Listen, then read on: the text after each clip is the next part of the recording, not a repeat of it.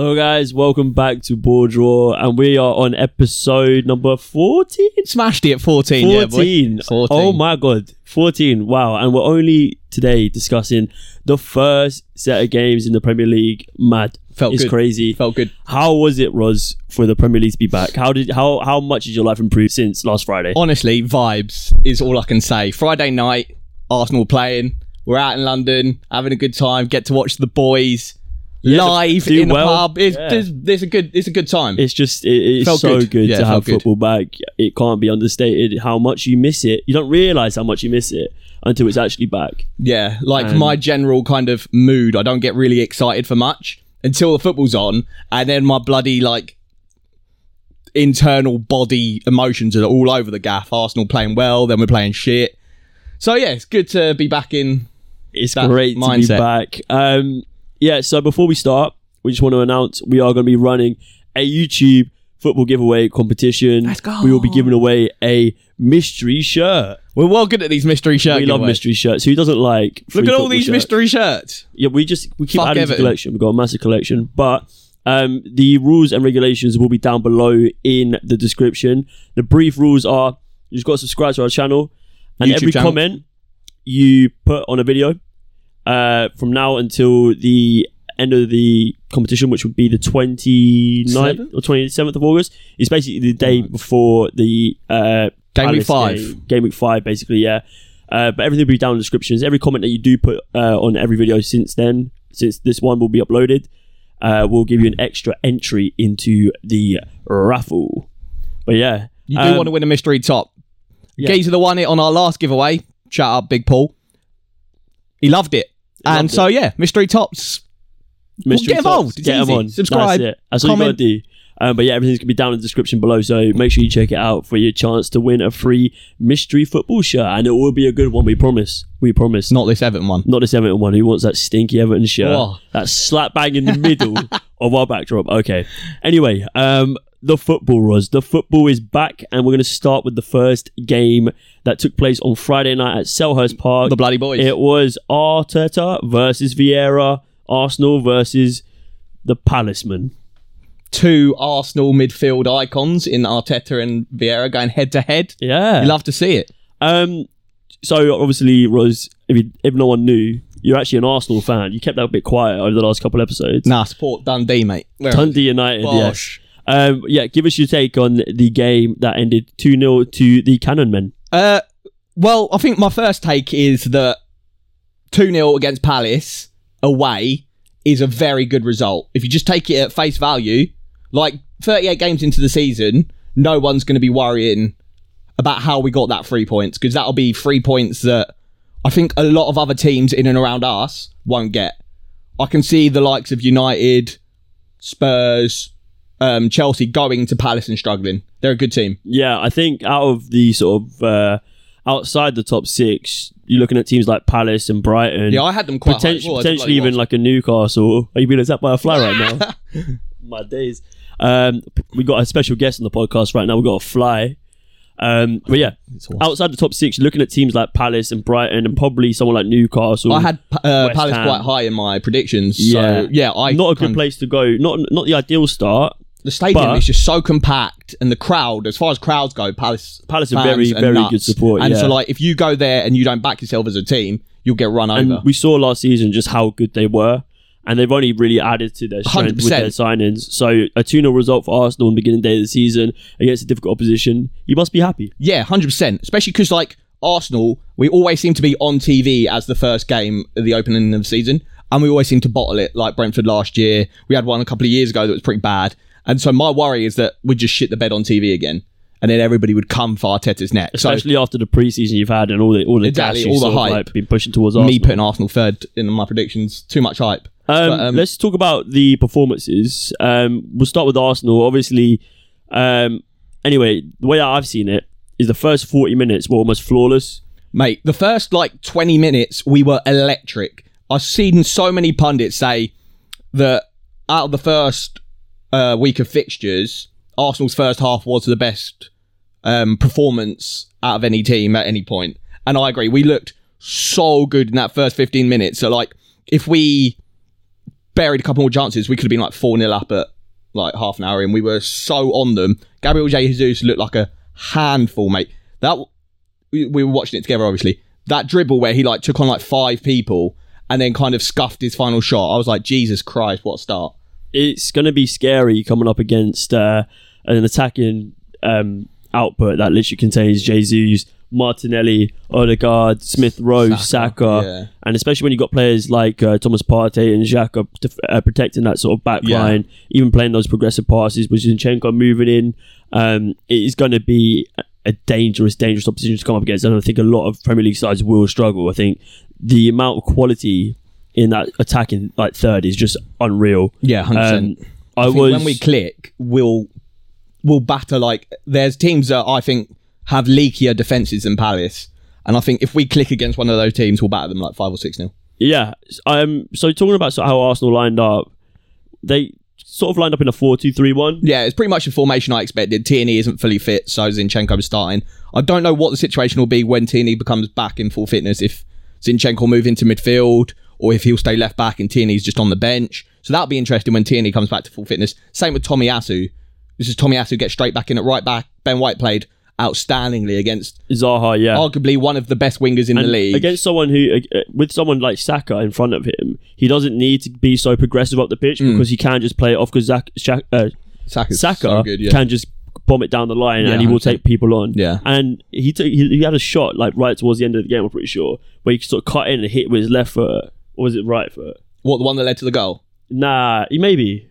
But there was one that led to goal where he was like jinked inside, then went back outside. Yeah, and it looked like a cross, but Gay. Because Saka's left-footed, right? Yeah. So it was with his right foot, and I just remember thinking at the time, if Saka can get his right foot shooting ability down, he's going to be even scarier this season. Yeah, 100%. But like you say, Ben White was outstanding, and it does lead to the question: is when Tomiyasu is fully fit, does he come straight back in? Because I do think he gives you a bit more on that right hand side. Yeah. But against teams who do have explosive wingers like Zaha, will Arsenal look at this and think, actually, Ben White's probably better defensively? Yeah. Well, it's such a good problem to have that we've got now. Last season, when Tomiyasu and Tierney were out, our replacements in Cedric and Tavares, they're all right, but they're not up to the level. Tavares just scored, didn't he? For a banger as well. Yeah, it was a nice goal. So yeah, they weren't really up to the level to keep our kind of game plan how we wanted to play.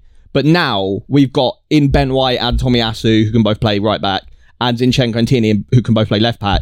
We have depth that, like, if any one of them was starting, I wouldn't be sad about it. And I think another good thing about our back line at the moment is we just look so physically dominant, which we never used to be a couple of seasons ago. Scary back. Mate, like, Saliba's got to be like 6'1", Gabriel Magalhaes, big. Ben White, big. Yeah. Tierney can get about. Zinchenko can get about. Tomiyasu, big. We've got a unit of a back line, and that's like not happened for a while. Before we move on to talk about Saliba, who had an outstanding game, baller, mate. I just want to ask you a question. So, hit me. If Tomiyasu does come back in, out of Saliba, Ben White, and Gabriel, who's getting dropped? Wait, that's such a rough question. Because I've seen back earlier, you can't. There is no clear option. Honestly, that's like a problem that I wouldn't even know how to address. But like you say, it's a nice problem to have. Very nice problem. I'd probably say Ben White, as rough as that is, because he had, apart from Saliba, probably the man of match performance. But I think just obviously Gabriel Magalhaes is lucky in the sense that he's the only really good left-sided centre-back. Yeah. So his place is pretty cemented. Secure. And then it's Saliba or Ben White. I think just how good Saliba was in his first game and just how dominant he is. Maybe if it's a game where we need a bit more physicality, we play Saliba. But if it's a game where we're playing maybe a lower team in the league where we have the ball more, I think Ben White's probably better at progressing the ball and is a bit more nimble and can see a pass a bit better than Saliba. Yeah, I think problem to have. But like you say, it's an impossible situation, but it's a nice one to have. 100%. I want to sort of talk about how Arsenal set up. So they started in this 4-2-3-1. Yeah. With Partey and Xhaka playing that sort of holding midfield role. We sort of expected them to set up like that, but I think when Vieira comes back into the fold and he's fit again, or even Patrick, but you're talking about Fabio, even Smith Rowe, who can play as that 8. I think with Partey, especially against a team sort of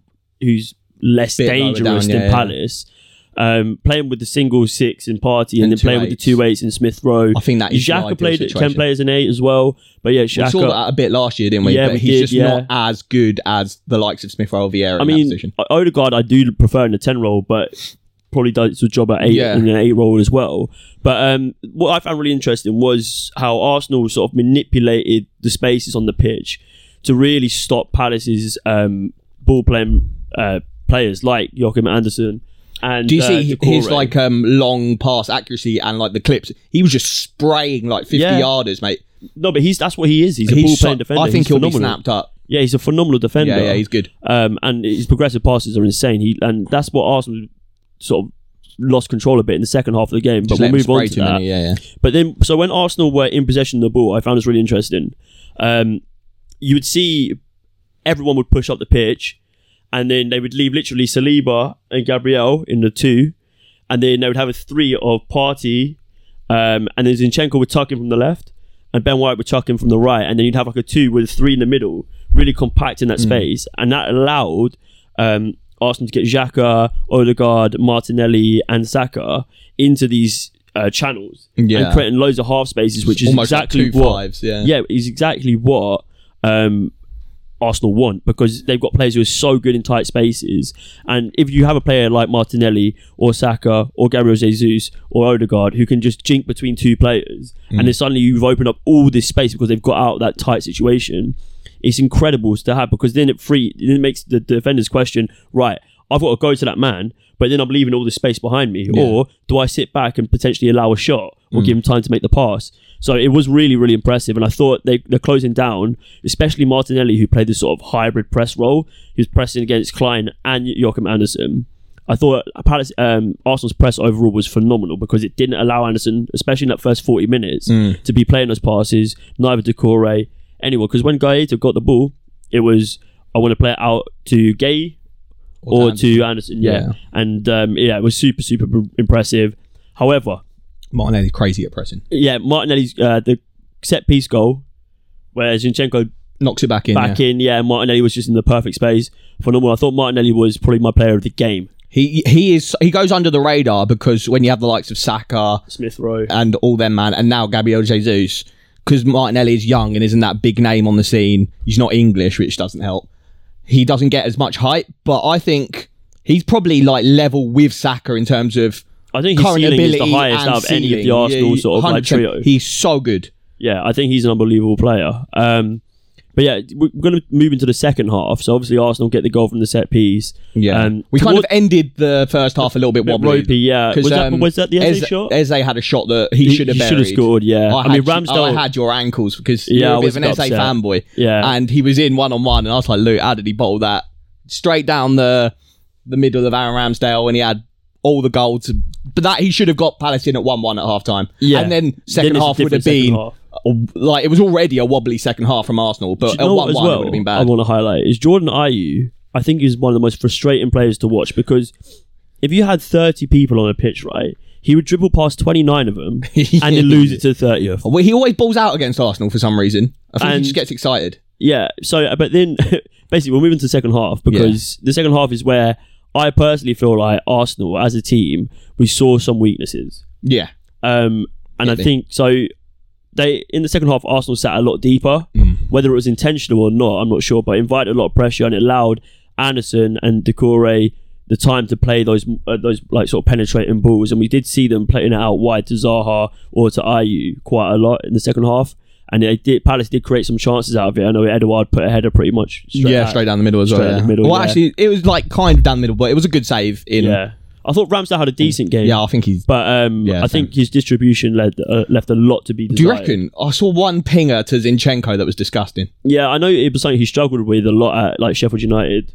I think the reason we've signed him is because he's got good distribution. Well, I heard that they brought in a distribution coach specifically for Ramsdale.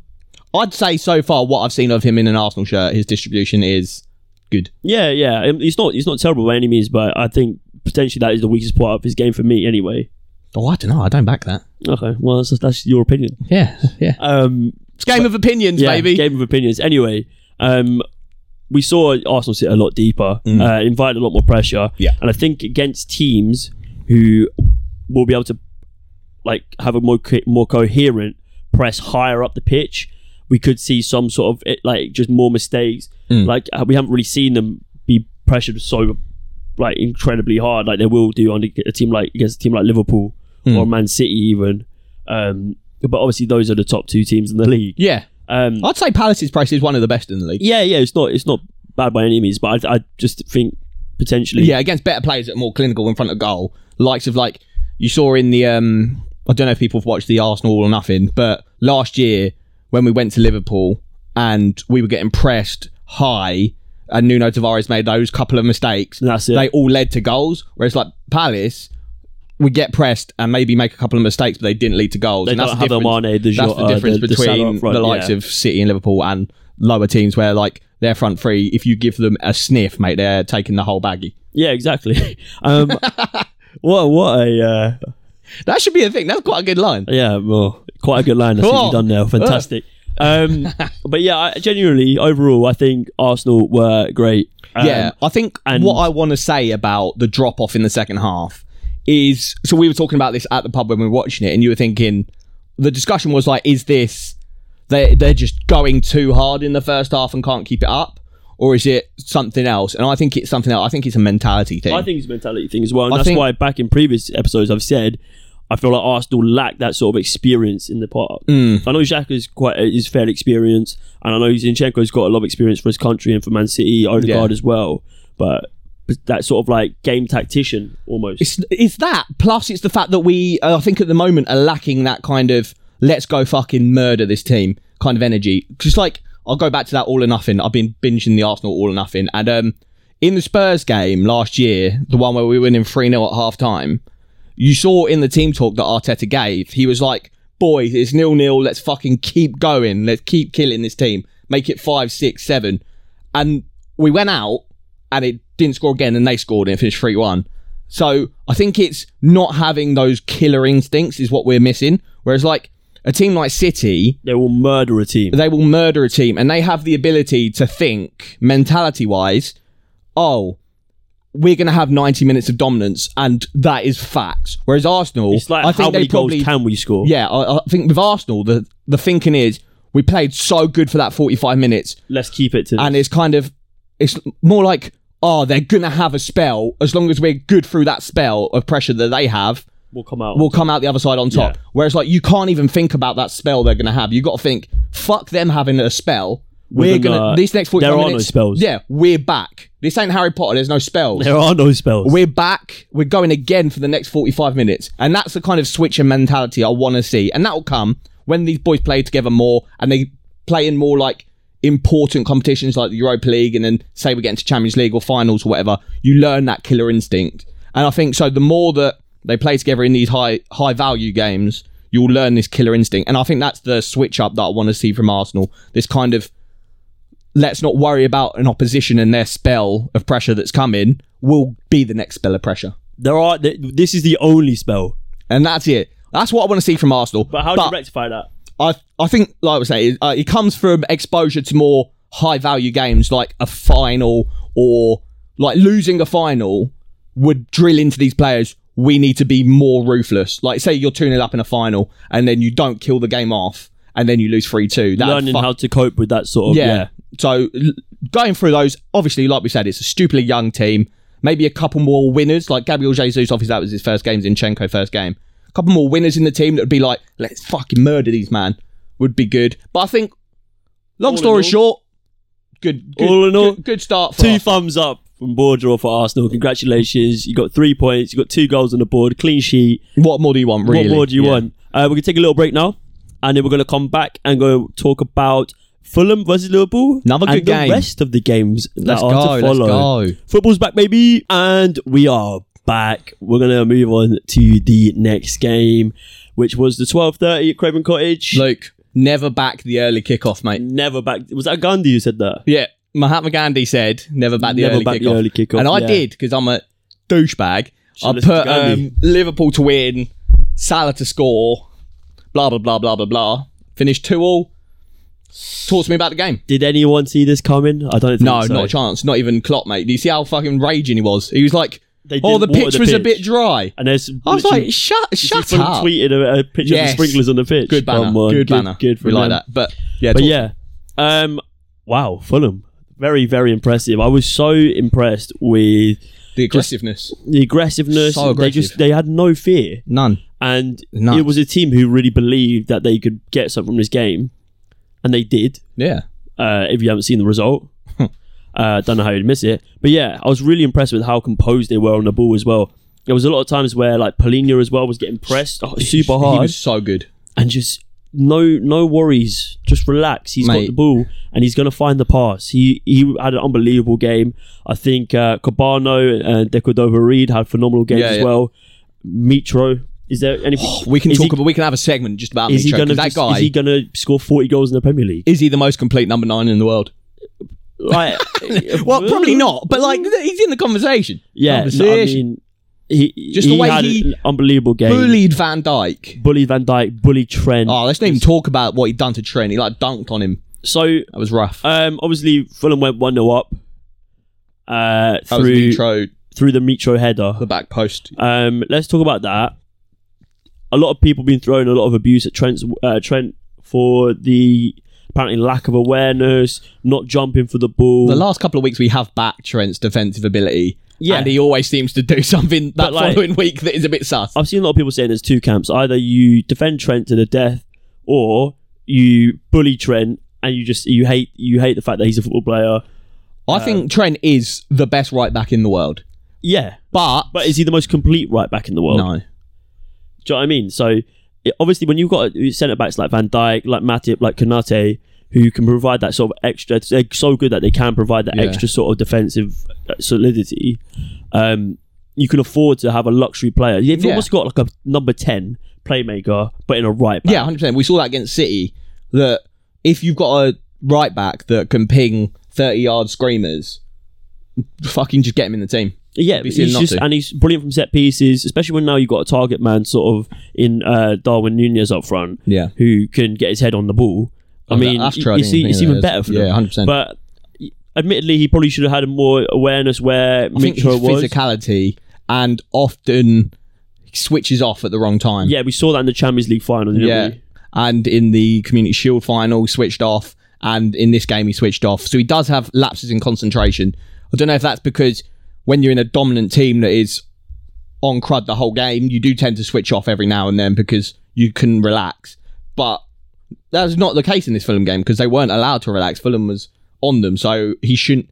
I think it's hard to label it all on Trent because I think 9 out of 10 right backs lose that battle at the far post to Mitro. Yeah, I mean, Mitro's coming in, he's got all the momentum. Steaming, yeah. That was a really hard ball to read as well because it was literally sitting towards the back post. And yeah, Mitro comes in, he's got the momentum and he gets up and gets behind Trent and nods it into the goal. Yeah, I like to be honest, I know there's a lot of people who would say Trent should do better. He probably should. Yeah. He probably should be able to have enough sense about him to know his man's coming in from the back. Yeah. And even if he just gets in the way or just makes him have to divert his run a bit, it sort of puts him off. Or even if he jumps for it, maybe he can get the block in or... Yeah. We don't know, but potentially, yes. Obviously, there are defenders in the world who would have cleared that, but Trent isn't in the Liverpool team for his defensive capabilities. But yeah, so then we've also had the Thiago injury, which is a big loss for Liverpool, I think. So he's been in the last 5 years, in all competitions, he hasn't hit more than 26 games. Which 26 games is the average number though for Man City players.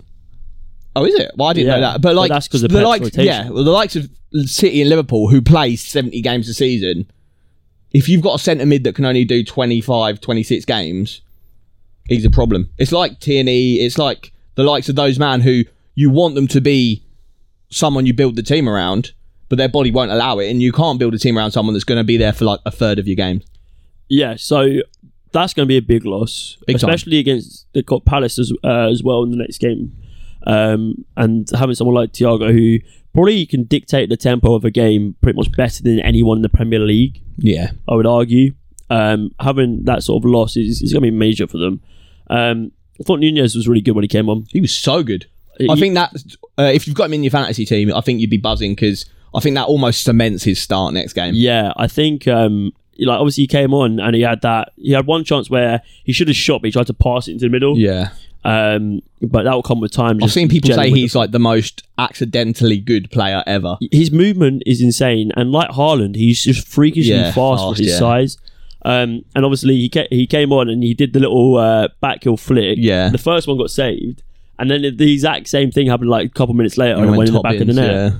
And then like his actual goal, or it's Salah's goal, where he like took a touch, but it was such a bad touch that it rolled to Salah. That's it. Yeah. I was like, this guy is so accidentally decent. Yeah. But then we also have the Mitrovic penalty that he won against Van Dijk. First time Van Dijk's been dribbled past. I mean, it's kind of a strange one, that, because people claim that he has been dribbled past, but what's counted as a dribble. Like how do you classify a dribble pass? Yeah. Like, what if you get past and then But Mitrovic won the penalty. Brilliant little bit of skill to jink it round him. He was so good. Yeah, and that's the thing, you don't expect quick feet from a guy that big, but his feet are nice and quick. Nice and quick. Someone that like is bigger, like Van Dijk, whose feet aren't that quick. If the you do a quick turn, you send him. Same thing with Haaland and Nunez. You send them to the you don't shops, expect mate. it. Yeah. But like now we're seeing these big players, big like in terms of physicality, who are just technically brilliant as well. Yeah, no. Whereas before you don't even expect it out of your smaller players like your Bernardo Silvas or your David Silva, stuff like that. Outrageous start from Mitro. 2 goals, first game in the Premier. Shutting up at the people who say you can't do it in the Premier League. 100%. He's done it against the second best team in the Premier League. What if he hits 43 goals this season? Unbelievable. I mean, if he gets 43 goals this season, Fulham are winning the league. But it was a brilliant start for Fulham. I don't think Marco Silva could ask for anything more from his team. I think they played so well. And so we both had them to get relegated in our predictions. If they keep that level of energy and kind of concentration and hunger, they'll be getting scalps across the board. They'll be like that promoted team that does better than everyone expects. Yeah. That was a good game. But yeah, should we move on to another promoted team real quick? We'll talk about the Bournemouth versus Villa game. Obviously, Bournemouth won 2-0. I was so close to backing Bournemouth.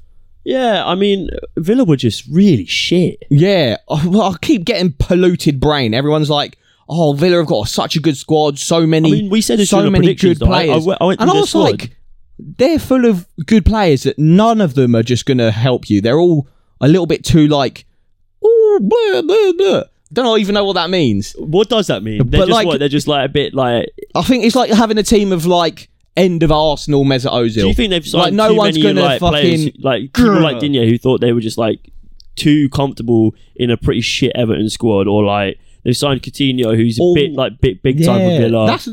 That's what I'm kind of saying. Everyone thinks they're a little bit. Everyone thinks they're a little bit too like maybe too good for Villa, or too good to try, or too good to pull their socks up and fucking chin a man.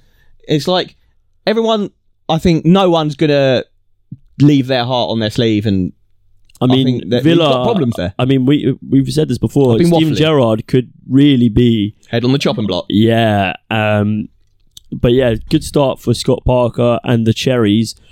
I'm kind of thinking, are they just going to be like a direct passing team this year and literally just whip it to Solanke and Kiefer Moore up front? I was going to say, well, if you're going to go direct, there's not many people that are going to be able to handle Solanke and Kiefer Moore. That's two. Yeah. Big boys. Yeah, mate, like that's problems. And if you come up against defenders that don't like that style of play, that aren't comfortable heading every single ball, the likes of, let's say, last season's Leicester, who couldn't defend a set piece to save their lives. If you get that kind of pressure, if they can get a win every like 4 games, it'll be enough. Yeah, 100%. So if you get the kind of teams that can't handle that kind of style of play, and I like, think Bournemouth and Aston Villa are that team. They're like defensively, they're all right if they're in possession all the time. But if you're just pumping balls into the box and want headers out all the time, Aston Villa are just going to flop. Yeah. I don't think there's too much more to say on that. It'd just be interesting to see how Bournemouth carry on and if they can. All I can say is I'd like to see the downfall of Aston Villa. Well, they spent too much money. Yeah, I think they got a little bit too excited when they were talking about Europe. Mate, yeah, I think that's what's triggered me. They all were saying they're getting Europe, and then they sold Jack Grealish, brought all these players in, and they were like, oh, we're going to get into Europa League. We'll buy Smith Rowe from Arsenal. I'm probably a little bit salty about that. And then a bit sorry seeing Martinez do well for them though. That little period where he was like, so he left goalkeeper in the league. Yeah, he left Arsenal. He was like, it's the best thing I ever did to leave Arsenal. And it was like a year and a half later, and he's still talking about Arsenal in interviews. I was like, my guy, just chill, enjoy your time, enjoy your time. But no, yeah, I think they're all getting a bit too carried away. I don't think Steven Gerrard is the manager everyone's cracking him up to be. It was all Michael Beale. Let's go. All Michael Beale. Big win for QPR on the weekend as well. Yeah, Chrissy Willock. Yeah, mate. We talked about Chrissy Willock in the last podcast where we were talking about Ainsley when I said I missed him, and then he came back and he did that. And he treated you. Yeah, and then yesterday we lost to fucking Charlton on penalties. So poor. Ty Roberts was good though. I like Tyler Roberts a lot. That's Leeds done. Yeah. Is he on loan or do you sign him? On loan with a view to a permanent, so I'm very excited. And Sinclair Armstrong as well came on, turned the game around. Unbelievable talent. Don't ever look at him because he's mine. He's my QPR. He's my baby. Future prodigy. Moving on and away from QPR after talking about Villa somehow. We'll stay in London though. We'll stay in London. We're going to go to Antonio Conte. Did you know Spurs, since the start of 22, score most goals. Scored the most goals in the Premier League. And Kulusevski, since he signed, has got most goals and assists. Kulusevski, right? Or is it just assists? It might be the signing of the decade if you can get Spurs. Signing of the decade. Blood clot. What a statement. Because clip that one up. Because genuinely, the guy's insane. He is good. He is crazy good. They won 4-1. Yeah, 4-1. James Ward-Prowse scored for Southampton. So from what I heard, I didn't actually watch this game, but from what I heard, they started a bit wobbly, Spurs, and then the second half, it was literally opposite to Arsenal. They just went mental in the second half. Yes, Sessegnon got on the score sheet, didn't he? Yeah. But yeah, Kulusevski sort of run the show. Oh yeah, 100%.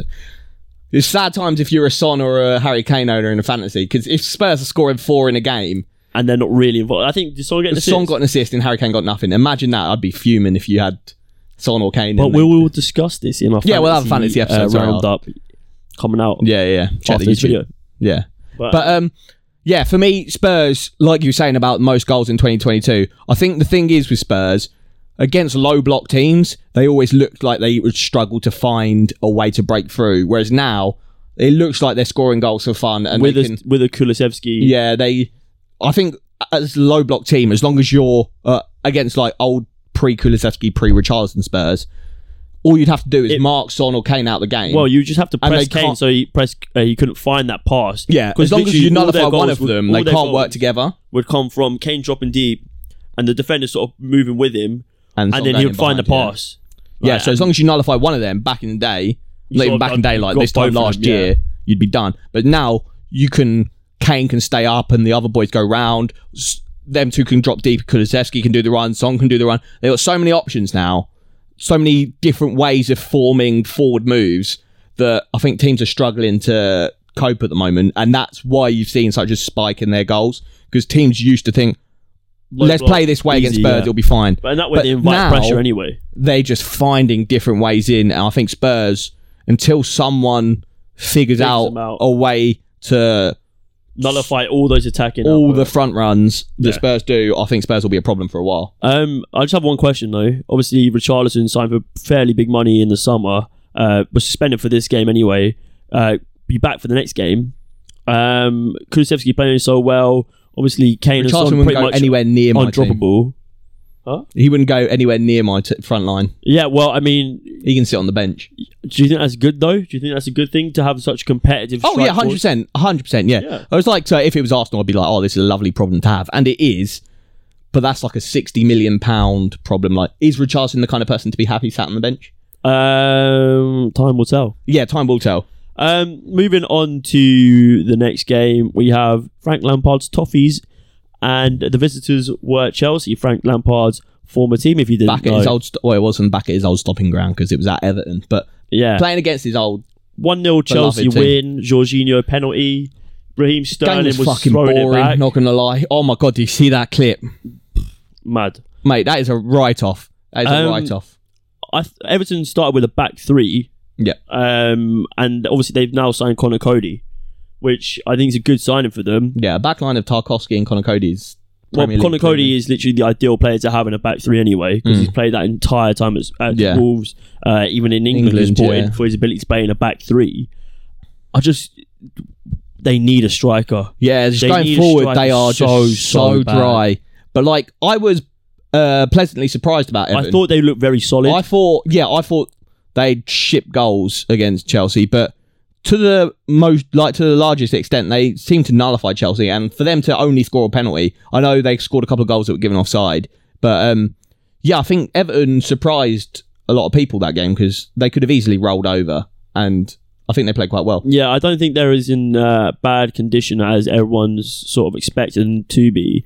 Obviously, Calvert-Lewin's out for a month with a freak knee injury, as Frank Lampard put it. Problem, mate. I think. But they need a striker. They don't have anyone in replacement. Yeah. I know Dele Alli came on and sort of played in like a false nine role. Yeah, didn't work. Did Anthony Gordon start the game as sort of like that sort of main striker? They have signed someone, but I think they're two midfielders. They signed that Onana guy, and they're getting Idrissa Gueye back. So their midfield will be looking decent again, I think, because Gueye is always like a good Premier League player, and this Onana guy looks like a bit of a unit. But like you're saying, they just need to go, they need to go forward more. Because even when Calvert-Lewin's back, they don't have a backup. 100%. Moving on to another game, we have Man United versus Brighton. Let's talk about Man United. Because Eric Ten Hag I was must hearing be so much crying right now. shit about Man United. We're back, baby. It was like that Rio Ferdinand one where they won against Put down the contract. Give him the contract, let him sign it. That was literally the vibe I was hearing. There was like, Man United are back. We played pre-season. We scored so many goals. Shut up. Man United were diabolical. Maguire defensively was all over the place. They have no identity in midfield.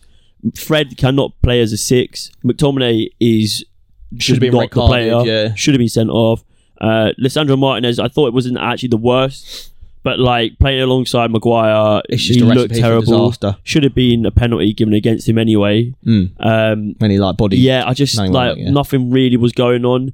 They looked better in the second half when Ronaldo, because they started the game and Eriksen was playing as a striker. Yeah, but it just like why. No, they looked better when Ronaldo came on. Yeah, and Ronaldo came on, gave him an actual focal point to play through, and Eriksen, Fred came off, and Eriksen dropped into the 6 role. And I thought he actually did a fairly decent job playing as that 6.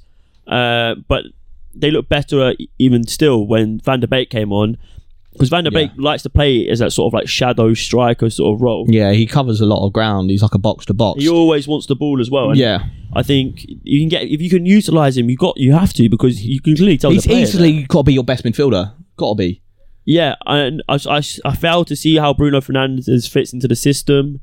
I thought Rashford was wasteful with any opportunities. Looks so bad at the moment. I know everyone's saying this is the season he's coming back, but if that was the first game, that was bad. De Gea's distribution was diabolical. So bad. I think we said this a couple of weeks ago. He's not a sweeper keeper. If you want to play that kind of style, the likes of City, you need to get an Alisson or Arsenal, someone that can play with the ball at their feet. And De Gea's distribution is so bad. Great shot stopper, but just all over the place. Like Maguire, his positioning for some goals. I know a lot of people have been saying that he's getting drawn out position because he's trying to help out his teammates. I think the problem is, it's what we said in our Man United preview, is that the Man United back line, a lot of them are low. I don't want to say low IQ in general because that's rude, but like low IQ football players. Fucking stupid. Fucking dumb cunts.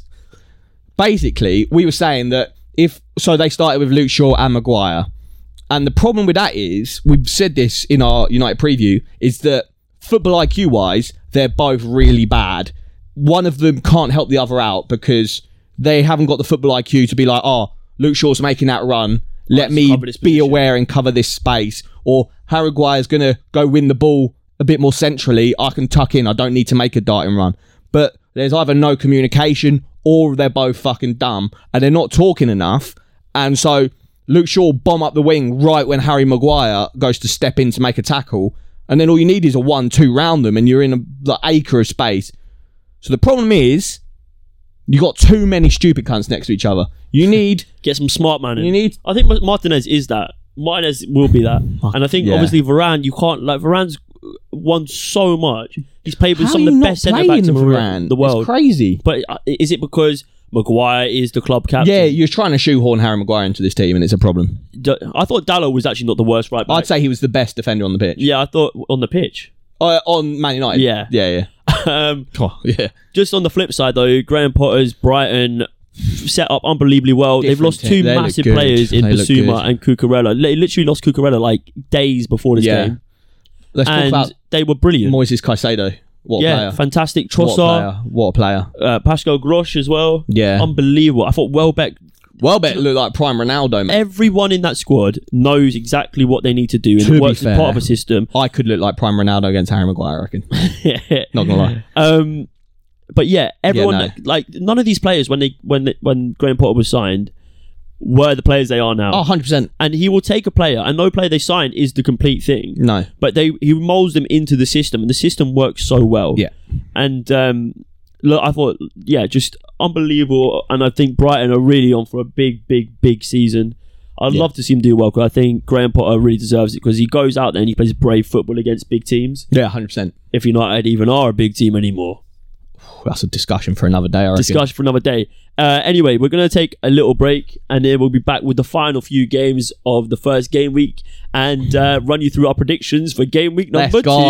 Let's go. Let's see if we get some more accurate scorelines. Come on, we got one each last time. That was nice. We're back in a minute. Back again. And we are back. Time to talk about a game that we called... Yeah. No, we did. We called Aston Villa Bournemouth a stinker, right? I thought we called this one a stinker. It might have been this one. Anyway, it wasn't a stinker. It was good. Leicester were phenomenal for the first 60 minutes. Yeah, 2-2. Then it ended 2-2. I thought Leicester were really balanced in their midfield. They looked dominant for large parts of the game. Dewsbury Hall, Tielemans, and I think Dewsbury Hall is going to be a good player. Yeah, I thought Maddison as well, playing in behind Vardy, was very effective. Yeah. And then sort of Thomas Frank did this little tactical tweak. Brought on Josh Da Silva. Who I had in my fantasy team and took him out. Fuming. I did the same. I had Castagna in my team, took him out for 8-0, and Castagna scored. Yeah, it's just the way it goes, isn't it? But yeah, so it was really weird. Talk to me about Leicester. Leicester is there brilliant, a problem there? And then they went to a back 3 in the second half, which I don't know if you remember, but when Brendan Rodgers was at Liverpool and he was coming to the end of his time there, he was like coming up with these crazy formations. And back 3 is not a crazy formation, but it wasn't suited to the team. And then so he goes to a back 3 with this Leicester team in like the sort of the dying embers of the game, and they just fell apart. And Thomas Frank, like, he brought on Josh Da Silva and sort of switched it up, so they sort of had like a sort of diamond in the middle. They went quite attacking for the last bit. It was very Cruyffian.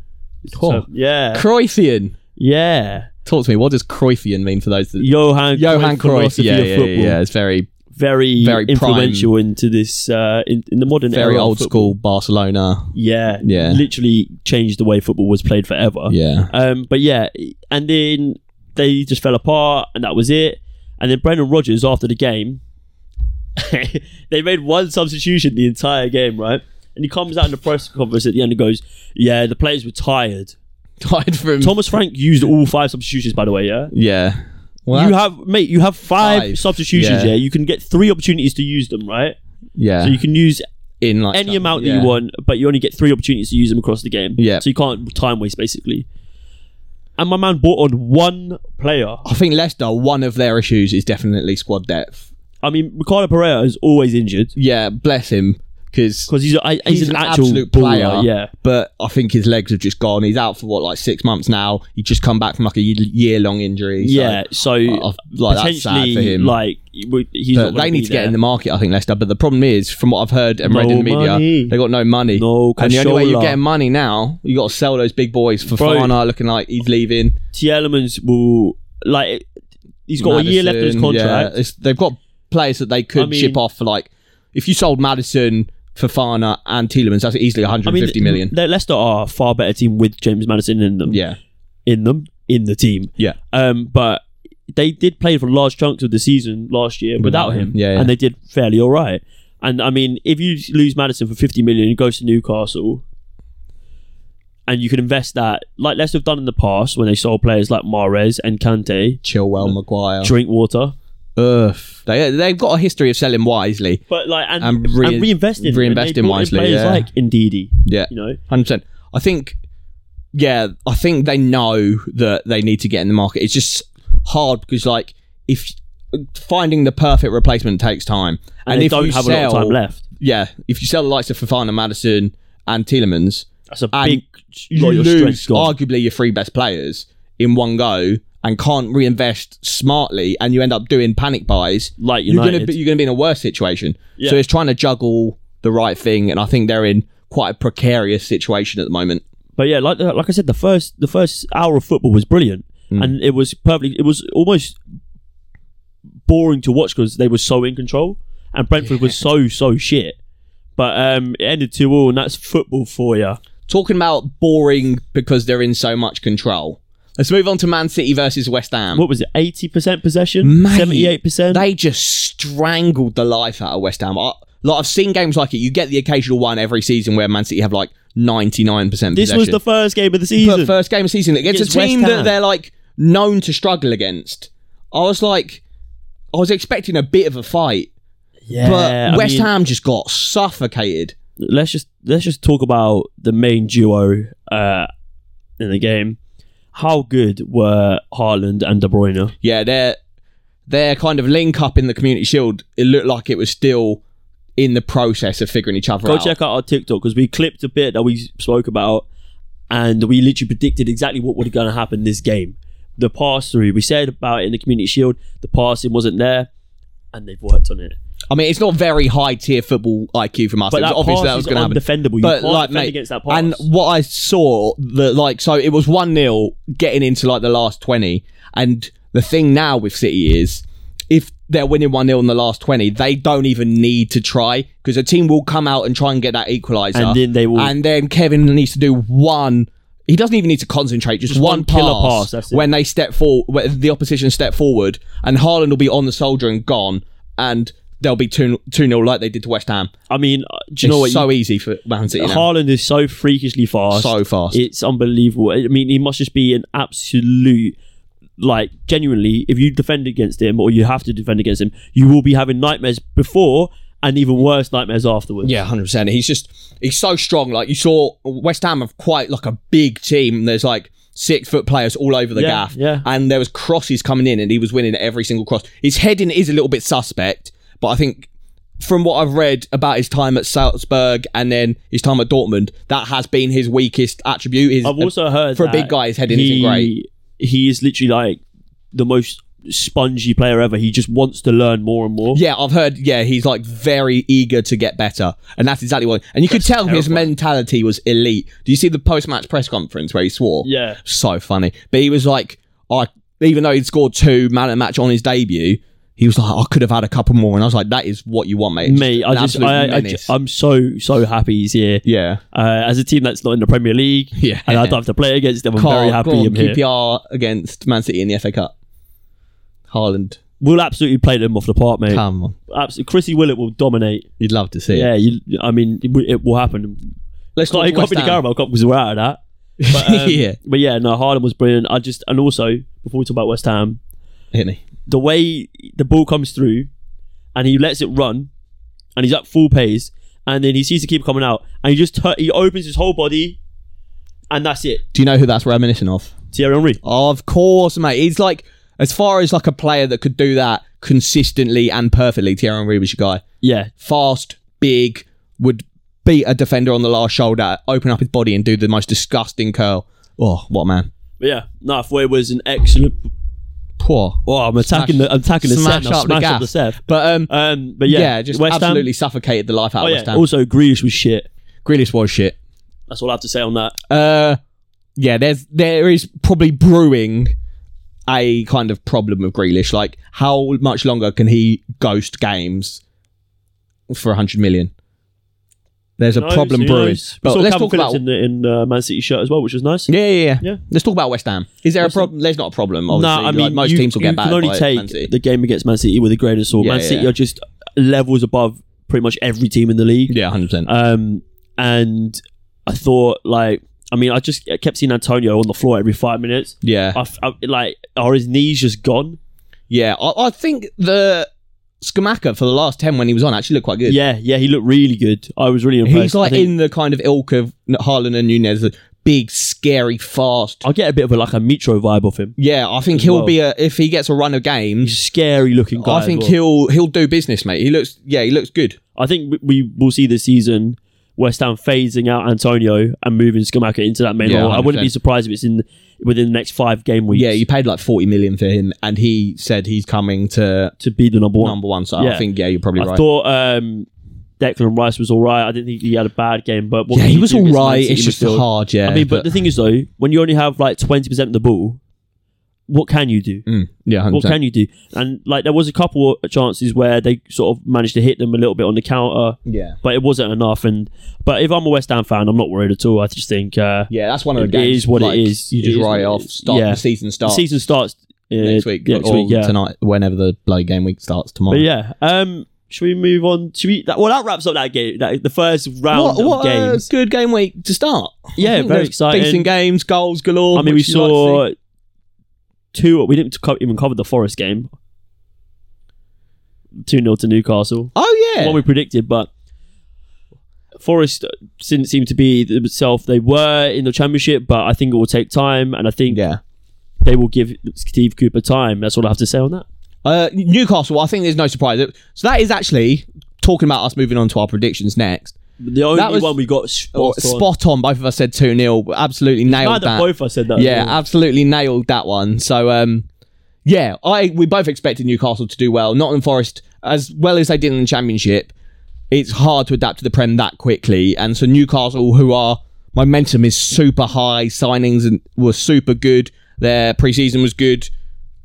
Nottingham Forest is a good game to start your Prem season at home as well. Especially to put down a team that's got a lot of hype coming into the season. Yeah. It's a good feeling.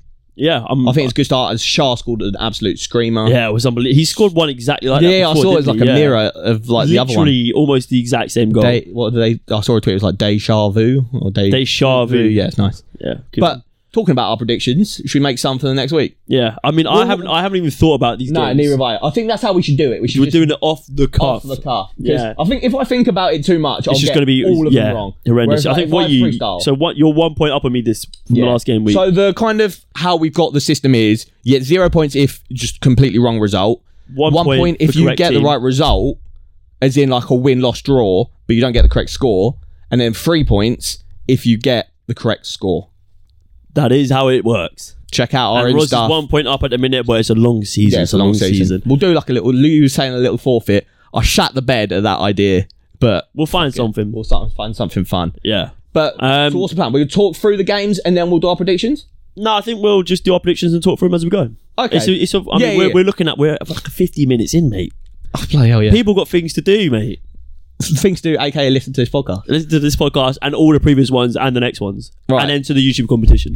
Early game, never back the early kickoff, but Stinky Villa, England's arguably best ever central midfielders going up against each other. Steven Gerrard versus Frank Lampard. Frankie Lampard. 2 managers whose heads are probably closest to the managerial chopping block. What are you saying? I fancy this to be a 1-1 draw. 1-1 draw. I think both of them have got problems and you don't want to be on that losing side. So I do think it's going to be a cagey affair. I'm going to go... 1-1. I was going to... 1-1 was a shout. I was going to go for a 2-1 Villa, but I just think they, tactically wise, it's just all over the place. I might go 1-1 as well. 1-1 draw? Yep, I think so. Moving on to my boys. Arsenal-Leicester. Arsenal at home. Leicester come off bottling a 2-0 lead. What are you saying? I thought Leicester were good in the first 60 minutes. I thought Arsenal were very good in the first 45 minutes. Shall I go first for this one? You go first. Go on. I'm going to go 3-0 Arsenal. Yeah, I think Leicester will score. I'm going to go for a 2-1 win for Arsenal. Oh, I should have said 3-1. Shall I change? You can't now. You locked it in. We ain't got time. No, I'll stick 3-0. I'll back the boys. Brighton Newcastle. This is a game. 2 teams that have come off very good starting results. Both teams are just... That'll be a good game. Very excited. I'm going to go for a 6-0. No. I was like, let's go! I'm going to go... If it finished 6-0 and you got that score prediction right, I'd say you win the whole tournament. That's it, literally. I'll just replace you on the podcast. Yeah. Just me. Talk. I'll be behind the camera. I'm going to go for a 3-2 Newcastle. 3-2 Newcastle. Okay. I'm going to go 2-2. Now I want to say 3. Now you're locked in. You're locked in. Shut up. No, I'm joking. Right. Man City versus Bournemouth. What did you say? 3-2 to Newcastle. Okay, and I said 2-2. City Bournemouth. I've gone with very high scoring games now. Yeah. I'm going 5-0 Man City. Yeah, I was back in 5 or 6. I'll go 6. Yeah, I think Haaland's going to score 4. Earth. Get him in your fantasy team. But Bournemouth proved us wrong last week. Yeah, that's true. If they could do it again this week, against City, they're winning everything. Champions League. Champions League. So I said 6-0, you said 5-0. Southampton Leeds. I don't know about Southampton. I mean, Spurs are a very good team. Very well drilled under Antonio Conte. Very hard to beat. Very hard to play against. Leeds, fairly good against Wolves. Deserve the win. I'm going to go for a 2-1 win to... Actually, no, I'm going to go 2-0. We didn't even talk about the Leeds-Wolves game. Yeah. Who gives a shit? Nah, not me. We can't cover everything, Roz. We can't cover everything. I'm going to go for a 2-0 win to Southampton. Nice. You were like, I'm not sure about Southampton. 2-0 win for Southampton. Yeah. I'm going to go 1-1. 1-1. Lot of draws this week. Yeah. That's the way thing. When I whack on a bet, I'll do like wins like for teams. And you always just forget that a draw is a possibility. So, yeah, 1-1 I'm going for. We've got quite an interesting game in Wolves versus Fulham. Yeah. Obviously, Fulham off a great result against Liverpool, and then Wolves off a pretty poor performance against Leeds. Thought Pedro Neto was good, though. They just signed Gonzalo Guedes from Valencia as well. Which means that Pedro Neto might be out the door. I know Arsenal being linked with him as well. Would be nice. Where the fuck are they going to put him? Left wing. We need a left winger. Yeah, but you got Martinelli, mate. I think rotation. Yeah. Squad depth. Yeah, 100%. I'm going to go for a 1-0 win to Wolverhampton Wanderers. I was thinking that, but I think Mitro coming off that result. You say I'm trying to copy you? Nah, I'm going to go 2-1 Wolves. 2-1 Wolves? Yep. Yeah. Do you want to do the next one first? Yeah, Brentford United. 4-0 Brentford?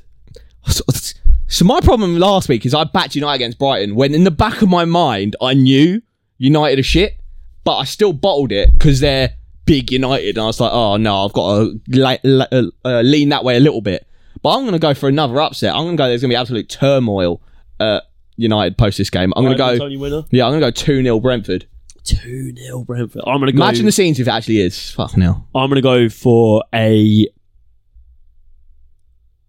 I don't know if Man United won't concede. I'm going to go for a 2-0 win to Man United. Oh, okay. That was nice. Right. 2-0 win. I think they might make it click. Against West Ham. Just back on United one. Yeah. I think Ronaldo will start. He's got to. And I think Fred or McTominay will be dropped. Heriocs will play deeper. Maybe Van der Beek starts. And then I think they're a bit more of a threat basically going forward. And I hope Varane starts over Maguire. Yeah, it'll be interesting to see if there's a lot of changes because Ten Hag looked fuming. He had no midfield. But anyway. Fuming. Nottingham Forest, West Ham. I'm really excited for this game actually. I think it's two big clubs, big supports. Yeah, it'll be good. Big result? I think Skamaka could do a madness if he plays. I think that Forest defence could be for the taking a little bit. I think the West Ham will dominate the midfield. So I'm going to go for a 3-1 win to West Ham. That's exactly what I was going to say. 3-1 West Ham. Look at this guy, he's so rattled. He's so rattled. Do you know what? He's 1 point ahead now, so we should go try and copy my way to the money. Can't lose, man. That's that winning mentality that Arsenal don't have. See out the game. Get me into the midfield. Big game, probably the biggest game of the weekend. Chelsea Spurs. Oh, do you know what? Spurs always struggle against Chelsea. They do indeed. But Antonio Conte, I believe in Antonio Conte. I'm going for a 2-0 win to Chelsea. To Spurs. I believe in Spurs. It's like the Southampton. I don't know about Southampton. 2-0 Southampton. No.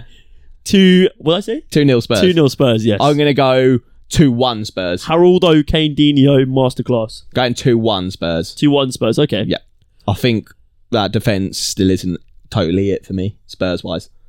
Okay. But ending the week, Monday Night Football. I'm excited for this one.